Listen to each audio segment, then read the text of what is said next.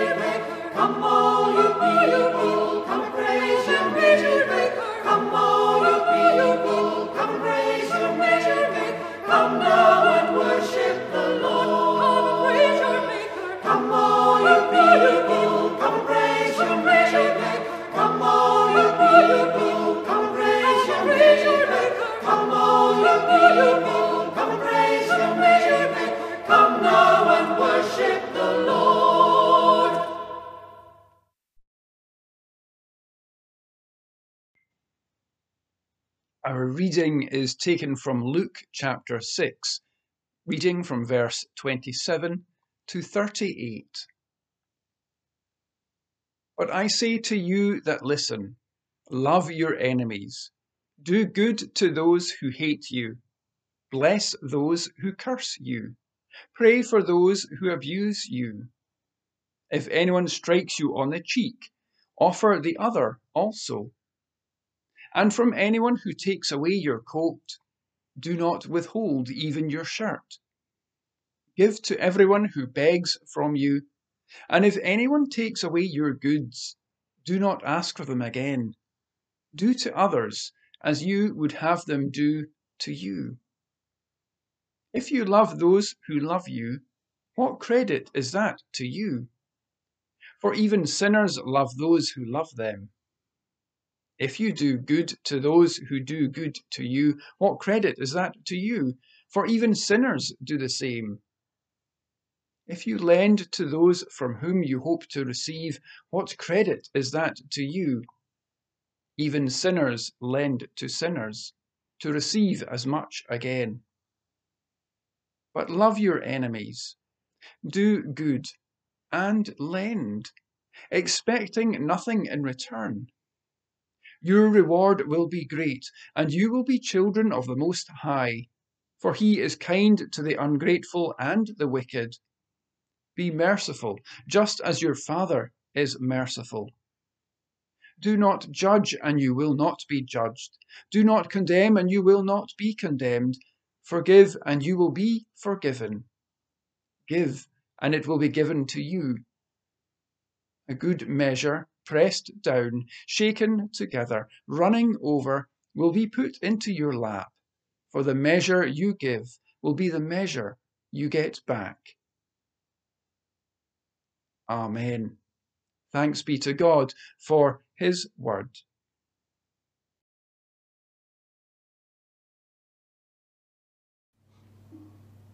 Stand up and bless the Lord. O people, now rejoice. Stand up and bless the Lord.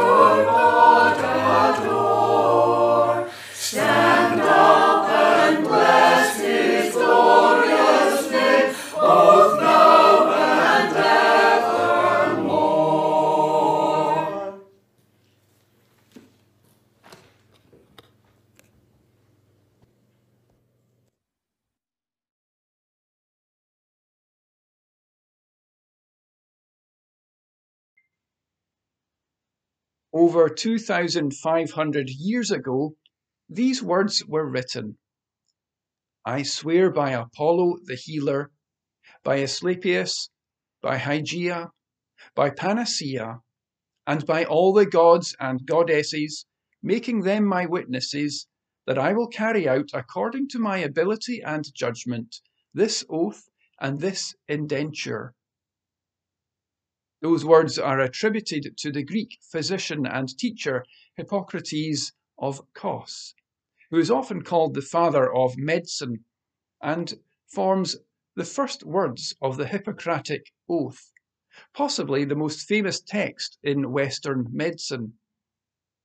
This oath is historically taken by physicians and requires its readers to swear by the healing gods that they will uphold specific medical standards.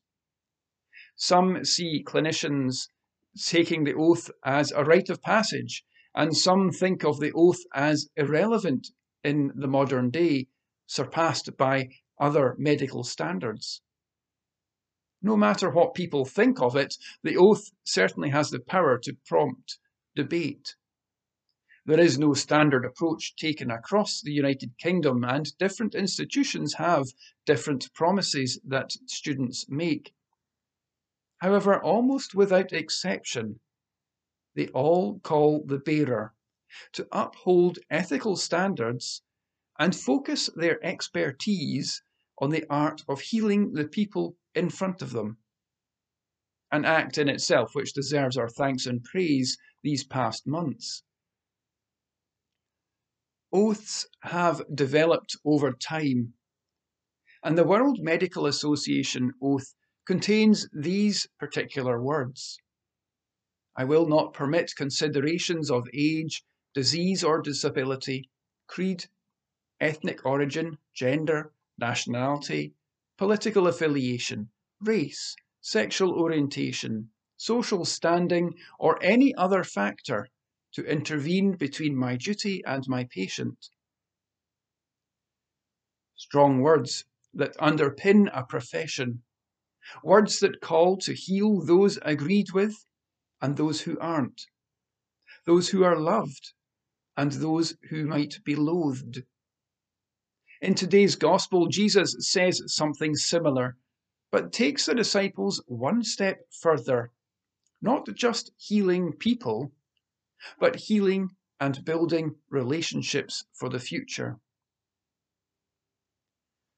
For anyone entering any form of leadership, as an elder, a minister, a teacher, a business person, a parent, a doctor, even a politician, there are lessons to be learned about attitude, competence, purpose, vision, integrity, and common sense, all flying at us regularly through the media over the past weeks. One of the greatest challenges that any of us face is how do we cope with people that we don't like, don't trust, and don't understand. In this second part of Jesus' Sermon on the Plain, he continues his calling to heal people and communities, and challenges assumptions of how disciples should behave and build relationships. At a cursory glance, Jesus' proclamation seems like a horrendous burden on any Christian disciple, and we imagine the disciples balking at the thought of the very first declaration to love their enemies. Jesus challenges them to do something that seems contrary to human nature. Jesus knows the desire, living under Roman occupation, for them to seek retaliation against violence done, but teaches that this provokes worse violence, and the cycle spirals out of control. When people do wrong things, bad things, even evil things, many are of the opinion that a little bit of smiting wouldn't go amiss. But Jesus says no. Our Christian faith will undoubtedly be judged by how we treat the people we love and like, but it will also be judged by how we treat the people we loathe and dislike. We are to love our enemies. We might be tempted to find some comfort in another old saying about we always hurt the ones that we love, but that's not really what this is about today. When we listen to what Jesus has to say, it is not enough simply to keep the words in our heads and our hearts. Those words need to be put into action. Christianity is about hearing and doing. Jesus' instruction that we are to love our enemies, that we are to go the second mile, that we are to turn the other cheek, makes no bones about the fact that this is a counsel of perfection. It appears as an impossible demand. It seems unreasonable. But Jesus says it, and he means it. It would, of course, be great if we could find the buttons to push or the levers to pull that make a bad person better. But I don't think that will be possible until first we sort ourselves out. And not just shrugging our shoulders and saying, well, that's just the way I am. I can't lower my standards or change my beliefs. But instead saying, this hurtful, harmful, unpleasant person remains one of God's children. They may be broken, tarnished, even twisted, may be inexcusable, but surely not unforgivable. Loving your enemy can only begin if we look at our own abilities to forgive, which does not mean forgetting. So that the first change that takes place not in the enemy, but in us. Does that make a doormat? Does that make a pushover? Does that make somebody weak? No. Desmond Tutu once said, if you want peace, you don't talk to your friends, you talk to your enemies. Jesus isn't offering a set of simple rules by which to get by or get ahead in this world, but is inviting us into a whole other world. A world that is not about measuring and counting and weighing and competing and judging and paying back and hating, but instead a world about love. Love for those who have loved you. Love for those who haven't. Love even for those who have hated you. Jesus is inviting people into a new relationship. One not just of physical healing, but of healing relationships. The kind of relationships that the kingdom requires. And issues this oath to the church and all disciples to follow. To become kingdom people, disciples must do more than talk and listen. The church must do. Can we therefore challenge the church and ourselves to turn the other cheek, to share its goods, to go that second mile? Can we challenge the church to give to those who beg and to lend to those who are in need?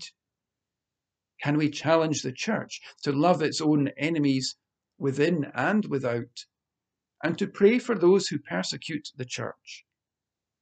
Can we challenge the church to go deeper and to be that kind of extreme church in the world? Jesus' call continues today. It calls to us to do the things that we can't yet imagine, and the things that we find hard, and the things that we find almost impossible. Jesus still calls because the world is still in need. In the name of the Father, the Son, and the Holy Spirit. Amen. Let us pray. Lord of righteousness and graciousness, we delight at the generosity that you bless us with. The changing and challenging world that is filled with so much variety and possibility. your many words that challenge us in a myriad of ways. We seek your patience and your forbearance with us as we seek to forgive and love our enemies. In a world where power can corrupt, the ability to get on has trampled others underfoot, and the world littered with lives that need your hope, God, we seek to forgive just as you forgive. In a world where humanity can create the means by which others lose their lives and livelihood, unjust policies, war and destruction, oppression and hate, heal our world, God, and lead us to forgive as you forgive. Through Jesus, you teach us to love our neighbours as ourselves, to forgive as you would forgive. In our lament for the world, we pray for your healing ways, to change the ways of the world, to bring light to the dark places, to bring hope to the challenging places, to bring promise to the hurting places. Heal our world, God, and lead us to forgive as you forgive. Through our prayers, we bring to you those we find it hard to forgive, and ourselves, to find the ways to forgive.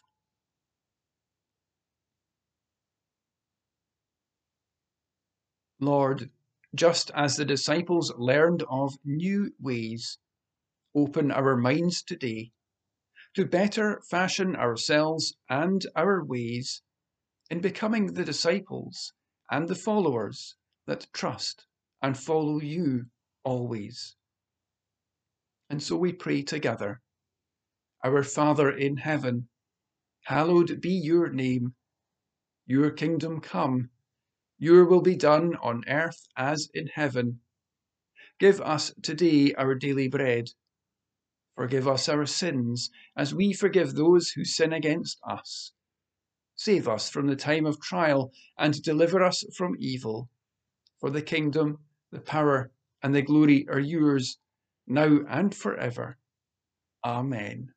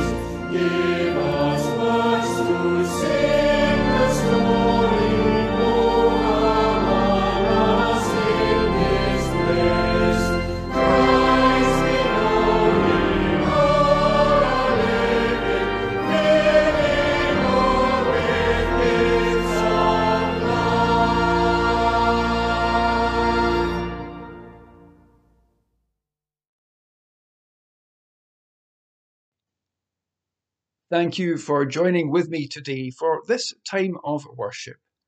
Let us go now, built in spirit, built in faith, to love and serve the Lord, loving one another, forgiving one another, and building communities of faith.